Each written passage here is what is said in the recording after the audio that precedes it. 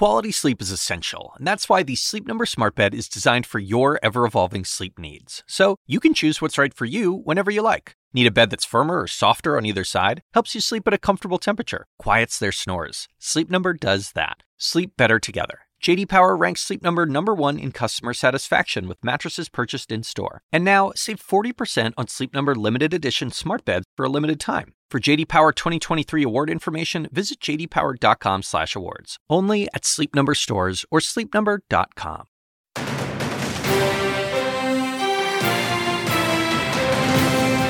Risky business. Inflation skyrockets at home, while abroad, President Biden makes nice with a leader he vowed to make a pariah. The United States is invested in building a positive future in the region. Was it worth the price? Top economic advisor to President Biden, Jared Bernstein, joins me ahead. And proxy battle. Republican primaries pit sitting governors against former President Trump, who says it's a matter of when, not if he runs. What will the GOP look like in 2024? I'll speak exclusively to the Republican governor of Arizona, Doug Ducey, next. Plus, 187 minutes. The January 6th committee will lay out what former President Trump did during the insurrection. I look at it as a dereliction of duty. He didn't act. Is it a crime? I'll speak exclusively to January 6th committee member, Congresswoman Elaine Luria, in moments.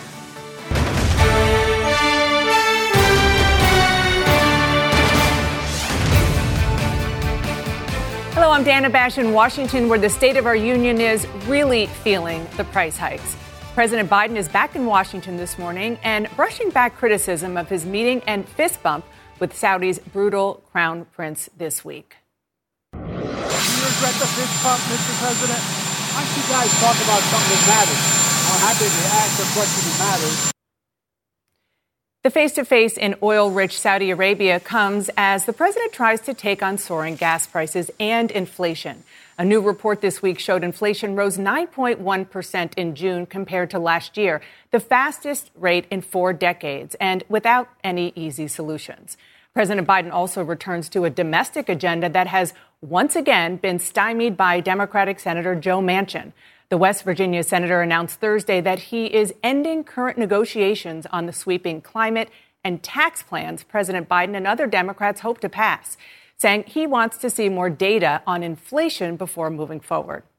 The move makes it increasingly difficult for Democrats to make good on those campaign promises before the midterm elections and has left many in his party furious.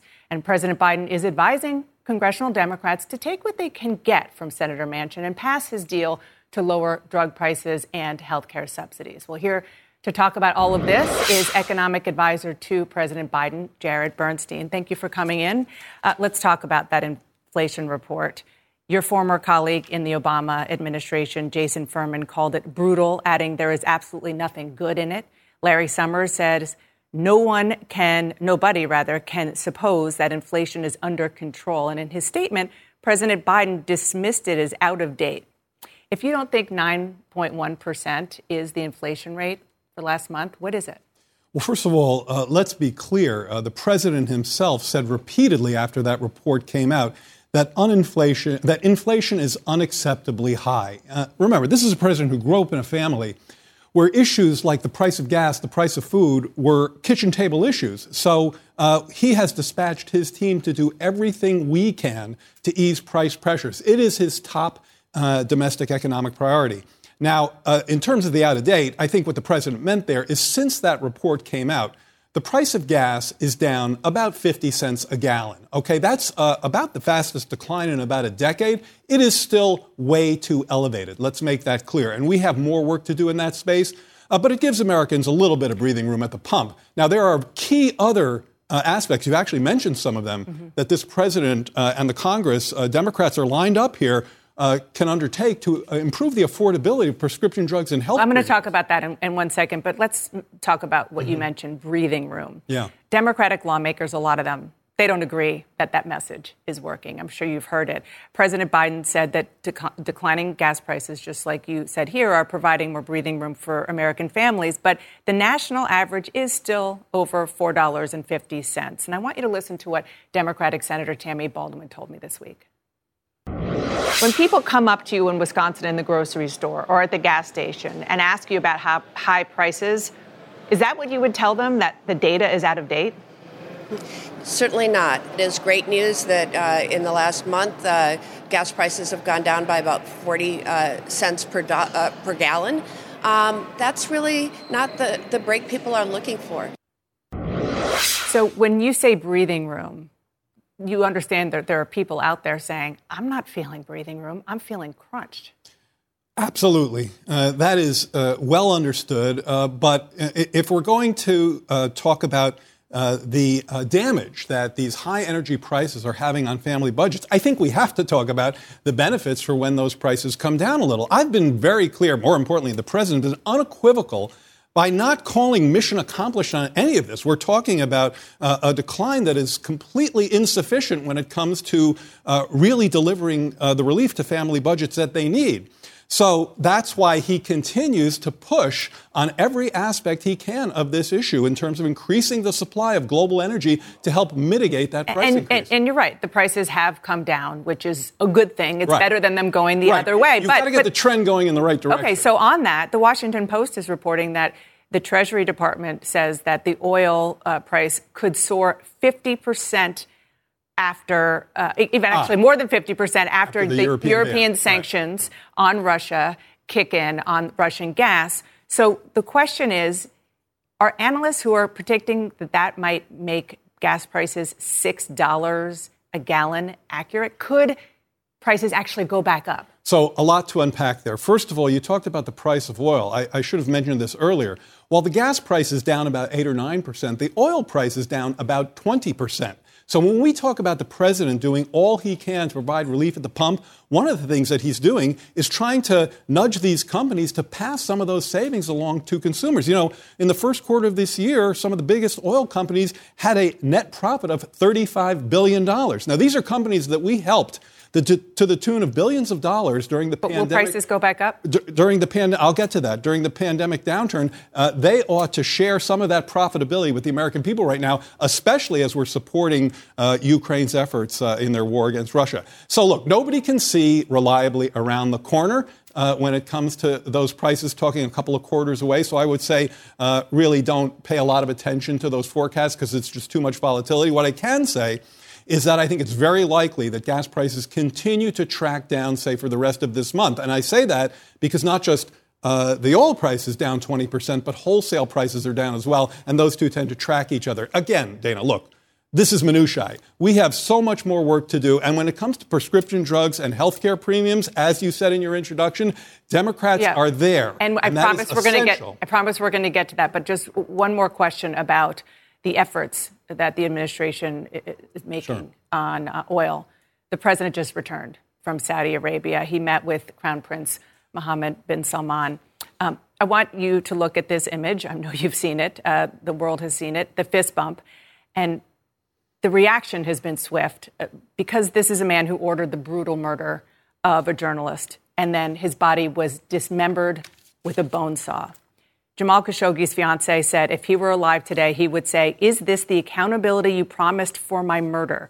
The blood of MBS's next victims is on your hands." Why is he fist bumping a murderer?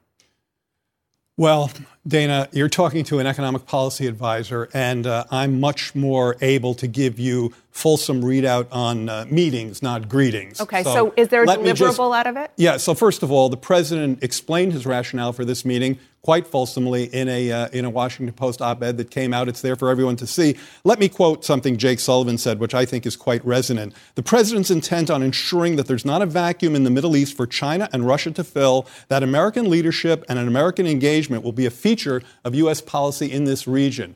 What Jake is saying there, what the president is engaged in here, is trying to stabilize a critical region of this world, something that he has consistently done in his foreign policy work as a senator for many decades. An economically more secure and stable Middle East is important, I think, for the American people. So that's a long-term goal. Did he actually deliver anything on the road to that from this very controversial meeting? So we saw Saudi Arabia say that it would increase its capacity for oil production, and I'd refer you to them for more information there. But remember, Saudi Arabia is of course, a part of OPEC, part of the cartel, and the president has been, and some of our other members of our foreign policy team have been pressuring OPEC to increase production. And in fact, a few weeks ago, they talked about doing precisely that for July and August, increasing production by about 50%. Okay. So this is very much a part of that kind of an effort. Okay, let's talk about the domestic agenda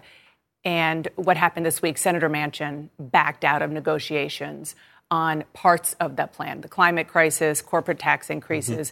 President Biden said that the Senate should pass the scaled-down plan to extend Obamacare subsidies, what you were talking about, allowing Medicare to negotiate lower drug prices, for example. I want you to listen to what Senator Manchin said about why he blocked other parts of the agenda. Inflation is absolutely killing many, many people. They can't buy gasoline. They have a hard time buying groceries. Everything they buy and consume for their daily lives is a hardship to them. And can't we wait to make sure that we do nothing to add to that? Is President Biden frustrated with Senator Manchin? I think the president is very much and very compelled to get Congress to work with him on his climate agenda. He's already taken unprecedented action. And I think this is important because if he can't find a legislative path to clean energy, the urgency of the problem is so significant that, as he said on Friday, he will find an executive order and rule change path to get there. And I should say, he's already found that path. He'll continue down it. He has invoked the Defense Production Act to ramp up clean energy production in this country. He has helped to kickstart the offshore wind industry. He has set the toughest ever emission standards. He will continue to pursue that with or without Congress. But the urgency of the issue, Dana, is, I think, it is beyond me how anyone could miss it. Over $100 billion per year of cost to our economy based on floods, wildfires, droughts. Look at the geopolitical pressures from this. A Russian petrocrat who's prosecuting a war based on weaponizing fossil fuels. So there is a great rationale to undertake what this president will do, and he will continue to press. Thank you. Jared Bernstein, appreciate your time. My pleasure. And he's facing off against President Trump in a proxy war for the future of the GOP. Arizona Governor Doug Ducey will join me next.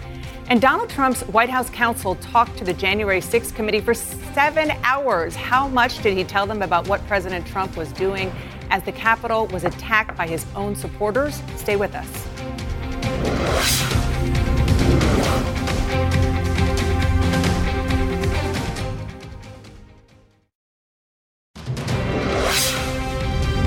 Welcome back to State of the Union. One of the hallmarks of this election year is former President Trump's determination to back GOP candidates who subscribe to his lies about the 2020 election. That is especially true in Arizona, a state Trump lost, and blames the GOP Governor Doug Ducey for ignoring his pressure to overturn Joe Biden's win there. The former president heads to Arizona next week to rally for his pick to replace the term-limited Ducey. Former TV anchor and election denier Kari Lake, but outgoing Republican governor and co-chair of the Republican Governors Association, Ducey is backing a different candidate to replace him, real estate developer Karen Taylor Robeson. And here with me now is Governor Ducey of Arizona. Governor, thank you so much for joining me. Your state's primary is now just over 2 weeks away. You and the former president are on opposite sides of this primary battle, and the candidate he is supporting says the 2020 election was stolen. So what's at stake in this race for your state and for the overall Republican Party and its future? Well, the names on the ballot are Karen Taylor Robeson and Kari Lake. And Karen Taylor Robeson is the real conservative. She's the real deal. She started her career working for Ronald Reagan. She's pro-wall, pro-gun, pro-life. She's the mother of 4. She's been a community leader and a successful business person. And I think Karen Taylor Robeson will be the best person to be a fresh new leader for the state of Arizona. Her opponent, on the other hand, bears no resemblance, her campaign or even her personal interactions with me, to anything she's done over the past 30 years. This is all an act. She's been putting on a show for some time now, and we'll see if the voters of Arizona buy it. And how does this play into the national conversation, particularly about, as I mentioned, the election in 2020? Kari Lake is backed by the former president in large part because she says the 2020 election was stolen. Well, Kari Lake's misleading voters with no evidence. She's been tagged by her opponents with the nickname Fake Lake, which seems to be sticking and actually doing some damage. Karen Taylor Robeson started from zero, and now this is a margin of error race. Will the Republican Governors Association support Kari Lake in the general election if she wins the primary? All post-August 2nd rolls are to be determined. Now, the Republican Governors Association is in the business of electing Republican governors, and we happen to be very good at it. We're the only majority Republican conference in the country. We protect our incumbents, we keep our red states red, and Dana, we're on offense all over the country right now. This is the most expansive map we've ever had. Oregon just came online, so we're on offense, but we don't support lost causes. We certainly don't support landslides. We go into states where the races are competitive and we get the good candidate over the finish line. So let me expand beyond Arizona. Doug Mastriano has already won the Republican nomination in Pennsylvania for that governor's race. Will the RGA support him, or is he in that category of lost cause? No, I didn't say lost cause in any category yet. But I'm asking November 8th is a long ways. Okay, so will the RGA support him in Pennsylvania? November 8th is a long way off. So we'll be looking at this map. We'll be looking at the resources we have. And we don't know what September and October are going to hold. We don't know who the next Charlie Baker in Massachusetts, Larry Hogan in Maryland, or Glenn Youngkin in Virginia is going to be. So we'll make those decisions targeted on a basis on how we can have success and results. We don't spread the dollars pro rata across the country. We go into states where people have moved numbers, demonstrated that they can build coalitions, and we win those races. So let me ask you on a personal level, do you, Doug Ducey, who does not believe the 2020 election was stolen either in your home state of Arizona or in Pennsylvania, think that someone like Doug Mastriano should be in such an important swing state in the governor's mansion? I think that the people of any state would be better served by a governor who believes in the people, believes that small businesses should be allowed to operate, and believes that children should be in classrooms. I also think this election should be about the future. Mm-hmm. I don't think we should think for one more moment about 2020. This is about the 2022 election cycle. And as I said, the job of the RGA is to elect Republican governors, and that's what we're going to do in this cycle. I want to ask about January 6th. Your State House Speaker and your friend, Rusty Bowers, testified before that committee about the direct pressure he got from Donald Trump, John Eastman, and Rudy Giuliani. You told me last year on the show that Donald Trump bears some responsibility for January 6th. Do you believe his actions on January 6th or inaction should disqualify him for holding public office in the future? Dana, I condemned January 6th, and I think everyone that broke the law should be held accountable. In our system, this is up to the voters on what happens next. So many people want to talk about 2024, and I want to resist that temptation to talk about hypotheticals. I think the best way for us to turn this page and to move forward as a conservative Republican Party and a country is to make sure we get the best possible people elected in 2022. And that's my focus, as well as running the state of Arizona every single day. If Donald Trump runs in 2024, will you support him? I think we will have options in the 2024 primary race. I am hopeful we will have options, and I want somebody who can win that general election because I believe with success in 2022, the general election is the Republican Party's for the taking. Let's talk about a couple of really important issues that voters are talking about and thinking about. Gas prices. Gas prices in your state in Arizona are still at $4.85 per gallon, well above the national average. President Biden wants a gas tax holiday on a national level, but also for states. Will you support temporarily lifting Arizona's gas tax? Arizona has the lowest flat tax in the nation. We just passed the largest tax decrease in the history of our state. Meanwhile, President Biden is flying to the Middle East and fist bumping with murderers and despots, asking for more supply. What he could do is open up the Keystone Pipeline. What he could do is work with America's energy leaders and provide more supply of fossil fuels, of clean energy, and solve this crisis. He's going to have to make that decision. We're not going to do anything in Arizona that's temporary or a gimmick or puts my successor in a terrible spot with the voters. We're going to have good policy here, and Joe Biden could lead from the White House as well. Governor, you signed a 15-week abortion ban into law in March.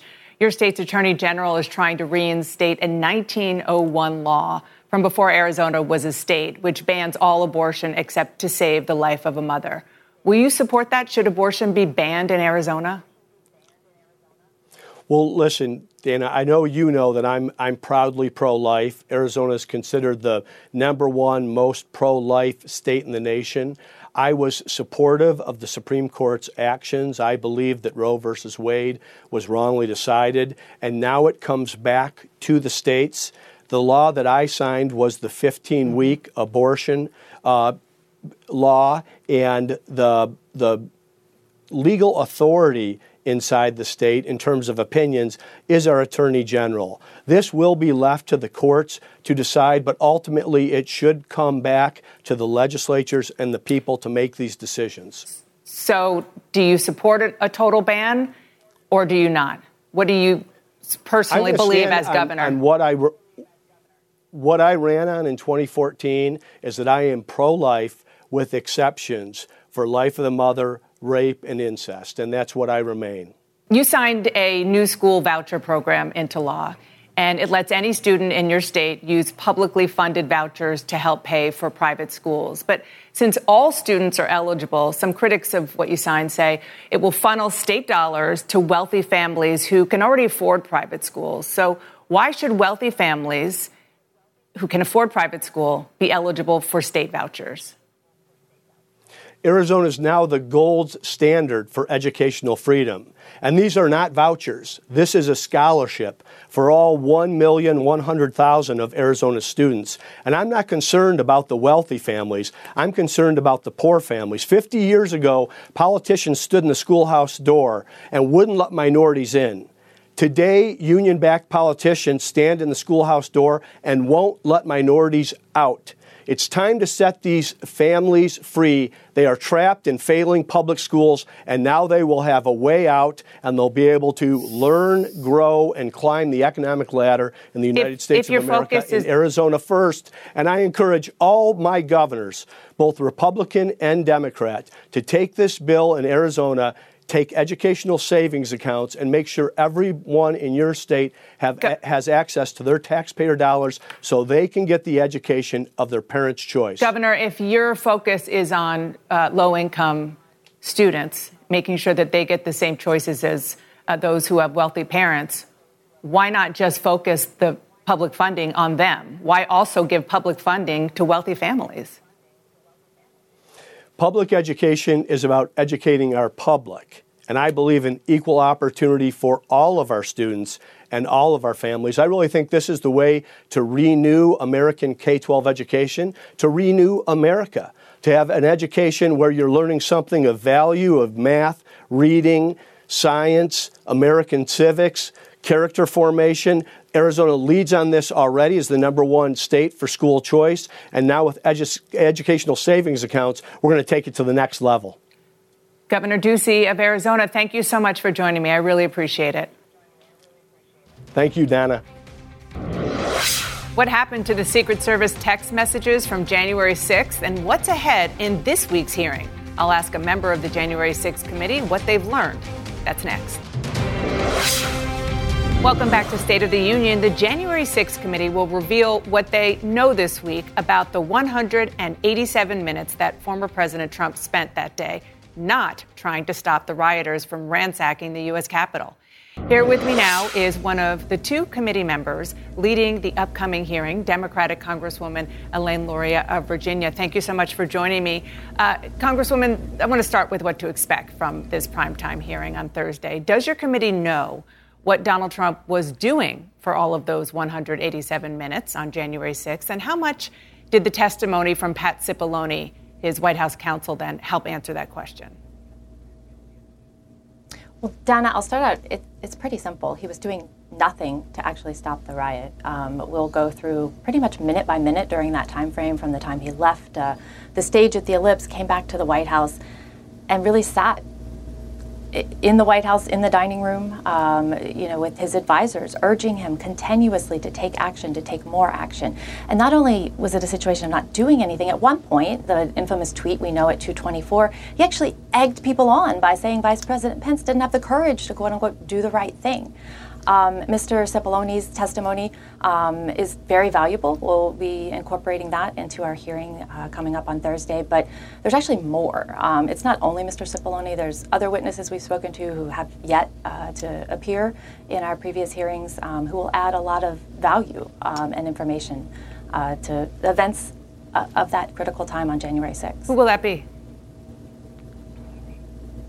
Well, you'll have to wait till Thursday to see. But I will tell you that people who were in the White House, people who were close to the president, and also people who had insight into the actions that were going on in the variety of ways that they were trying to control the violence. Are there people that we haven't heard from thus far?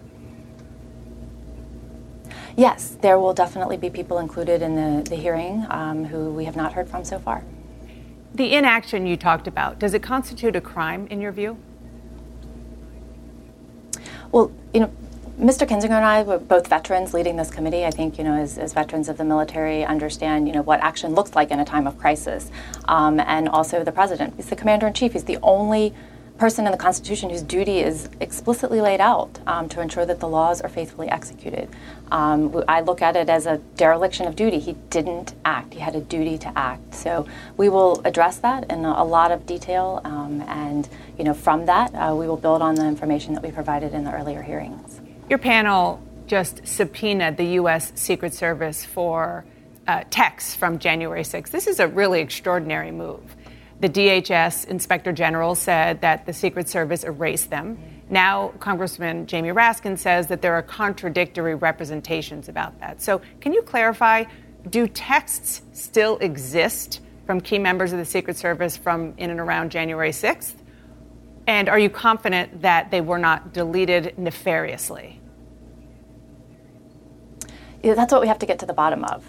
There's a requirement for federal agencies to maintain records. An agency that was such a key part of a critical event in our history, one would assume they had done everything possible to preserve those records, to analyze them, to determine, what kind of things went right or went wrong that day in their practices and procedures. And, we are looking into this. That's why we're subpoenaing them.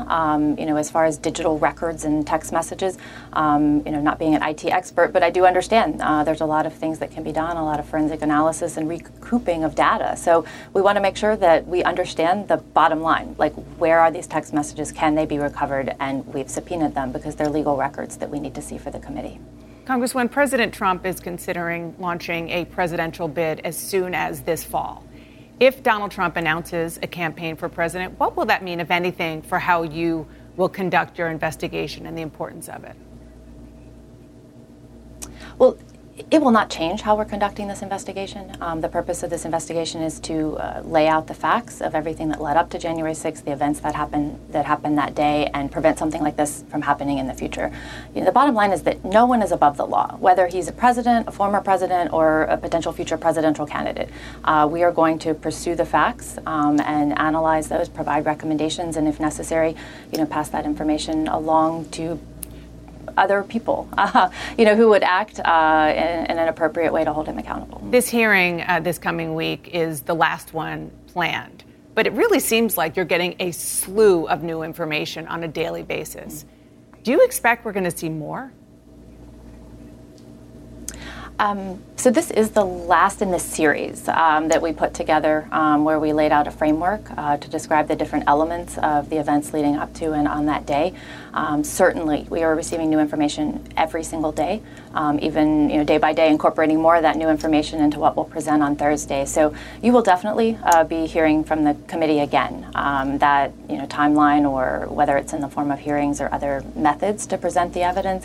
But we have a responsibility to present the things that we've uncovered, and we are talking about how the best way to do that is moving forward after this hearing. Is your investigation in some ways ramping up with the new information you're getting? I would say so. At one point, as we came into the end of this series of hearings, we thought, this might be a point where we transitioned in an effort to make sure that we had documented and focused on the recommendations. I'd say that we are still full speed ahead on the hearing, as well as, full speed ahead on those other elements of, what we have a responsibility to do as a congressional committee. Congresswoman Elaine Luria, thank you so much. We will be watching you, of course, on Thursday, and you out there can watch the coverage of the January 6th hearing right here in prime time on CNN. Tune in on Thursday evening. And Democrats hope voters turn out in November to support abortion rights, but could the way they talk about the issue be turning some of those voters off? We're going to talk about that with our panel next.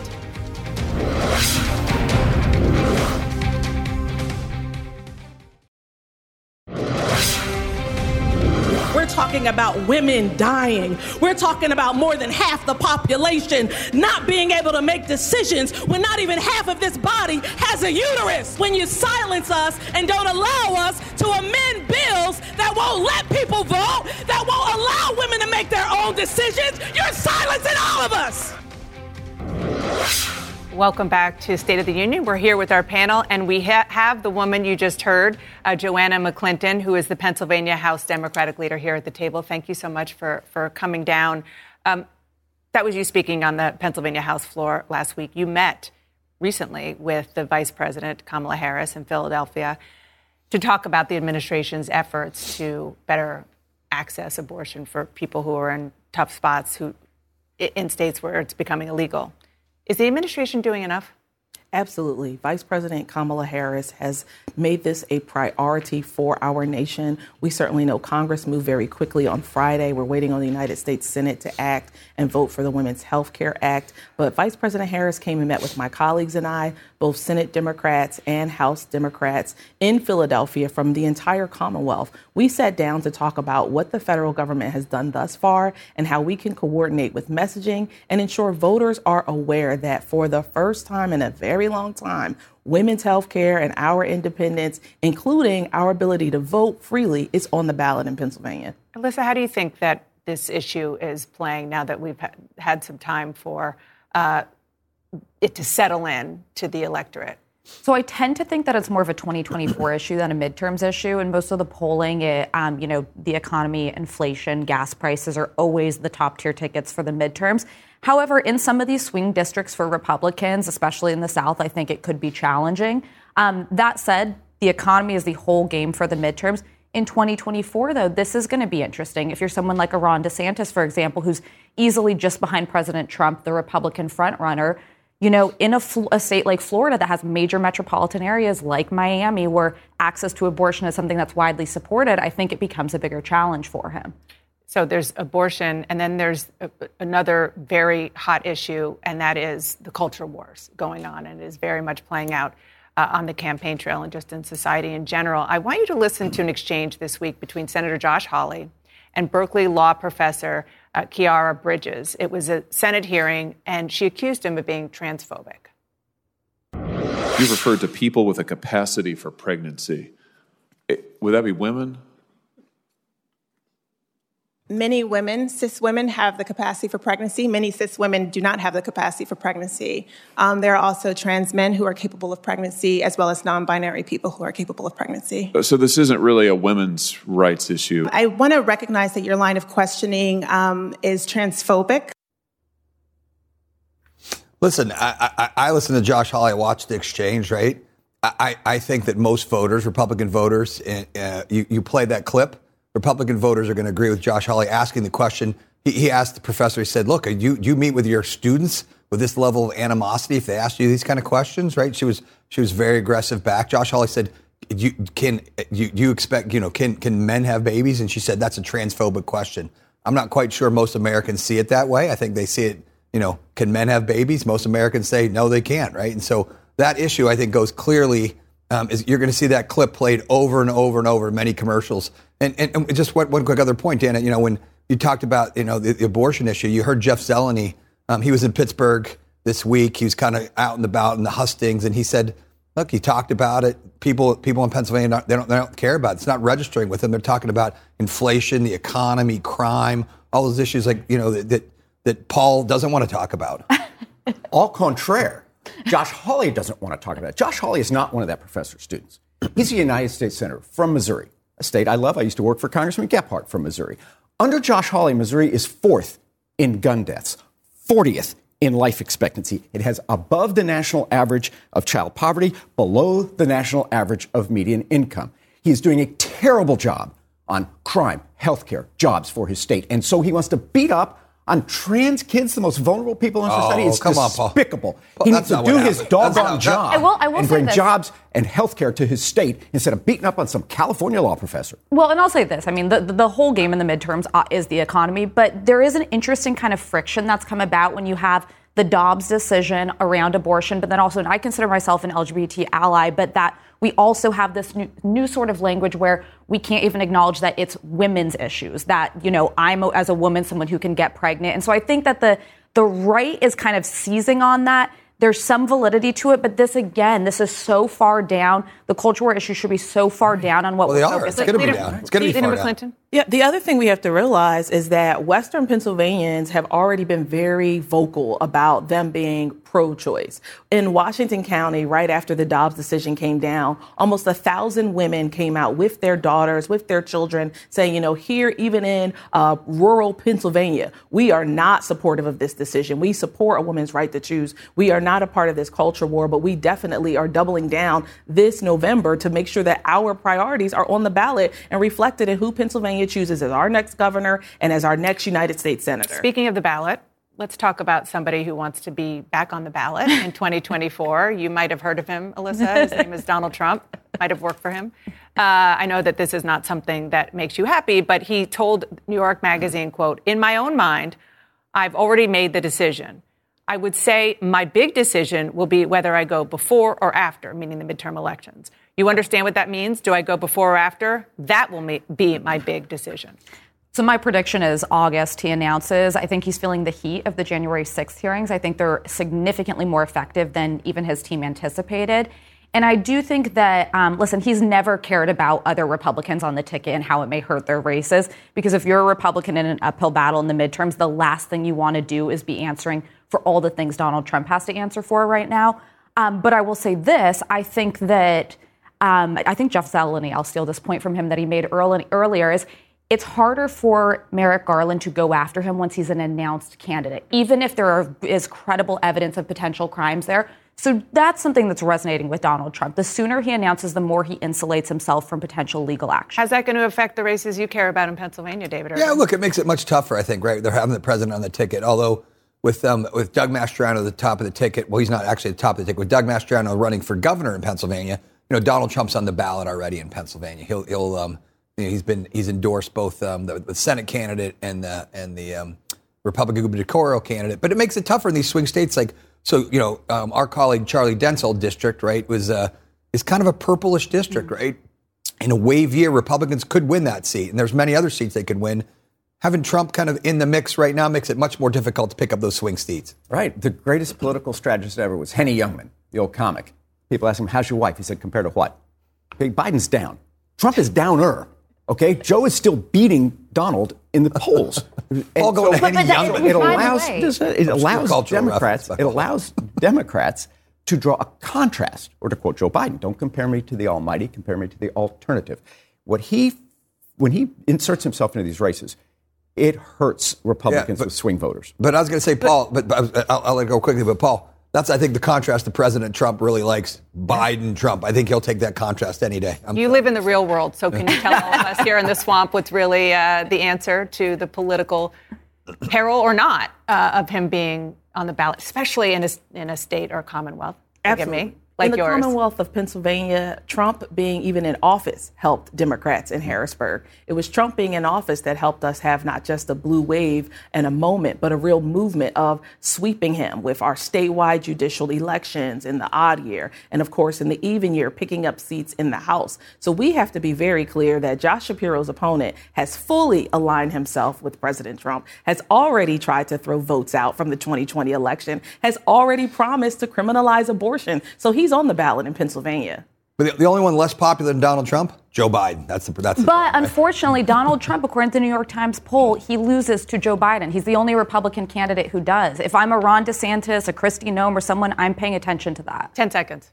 Yeah. By the way, here's a poll. 6 in 10 Americans feel a president should not run for a second term. 1982, Ronald Reagan. He went on to win 49 states. Do not count Joe Biden out. This is a terrible time. I'm counting them out. I'll count them out. That's what my party said about Great Reagan. discussion. I didn't watch it. Welcome. Hope to see you soon. Have a good day, everybody. But don't go away at home, because we want to bring you a story about a child who met civil rights icon John Lewis. Their friendship changed the course of his life. Stay with us. Today marks 2 years since Congressman and civil rights leader John Lewis passed away at age 80. Lewis's lifelong fight for fundamental rights for Black Americans is so vast, it's almost hard to quantify. Yet a new children's book from Scholastic, Because of You, John Lewis, the true story of a remarkable friendship, tells the story of Lewis's impact on one young man, now 14-year-old Tybree Faw. What's it like to be walking on this bridge for you? I do feel a little emotional to this day. Every time I come to Selma or get near this bridge, I can still feel his presence. Selma, Alabama is where young Tybree Faw met his hero, John Lewis. I'll keep thinking about what he did on this bridge and how he fought for my rights and many more. 4 years ago, at age 10, after learning about Martin Luther King Jr. in school, he convinced his grandmothers to drive him 7 hours from Tennessee on the anniversary of Bloody Sunday. I wanted to meet someone who was close, who was also involved in the civil rights movement. And, it's John Lewis. Honestly, I didn't know if I was going to even see him. Then we saw Tybree. Last time we made this walk, you were like this big. We were there covering Lewis's civil rights pilgrimage and brought him over. You were standing so still. I couldn't believe it. Yep. I was serious then because, it's your hero. You got to make a good first impression. I could feel my tears watering up, and then when I saw him, I just broke down. You have shown me how to have courage, raw courage. Selma was the turning point. Lewis even asked Tybree to walk with him across the Edmund Pettus Bridge, where he was beaten almost to death in 1965 marching for the right to vote. It was the beginning of a special bond. He was a really big friend, but I just wish we had more time together. He taught me honor and integrity.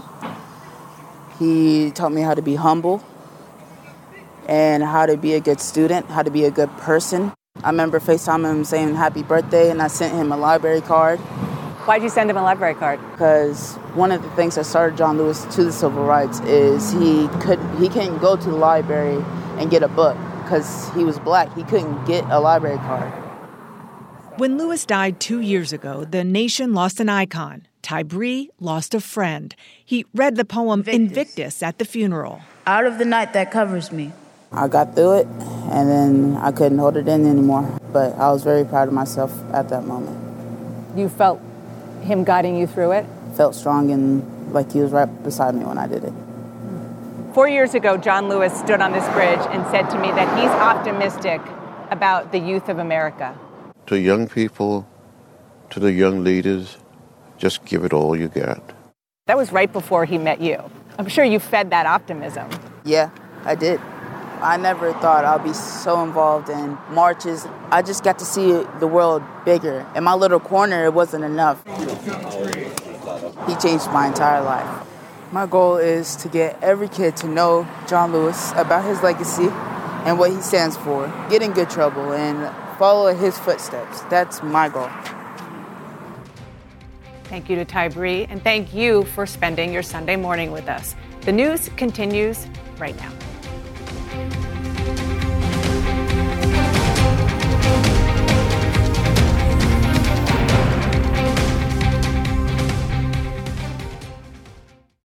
When you work next level. And when you play next level. And when it's time to sleep, Sleep Number smart beds are designed to embrace your uniqueness, providing you with high-quality sleep every night. Sleep next level. J.D. Power ranks Sleep Number #1 in customer satisfaction with mattresses purchased in-store. And now, the Queen Sleep Number C4 smart bed is only $1,599. Save $300 for a limited time, only at Sleep Number stores or sleepnumber.com. Prices higher in Alaska and Hawaii. Quality sleep is essential, and that's why the Sleep Number smart bed is designed for your ever-evolving sleep needs. So you can choose what's right for you whenever you like. Need a bed that's firmer or softer on either side? Helps you sleep at a comfortable temperature. Quiets their snores. Sleep Number does that. Sleep better together. J.D. Power ranks Sleep Number #1 in customer satisfaction with mattresses purchased in-store. And now, save 40% on Sleep Number limited edition smart beds for a limited time. For J.D. Power 2023 award information, visit jdpower.com/awards. Only at Sleep Number stores or sleepnumber.com.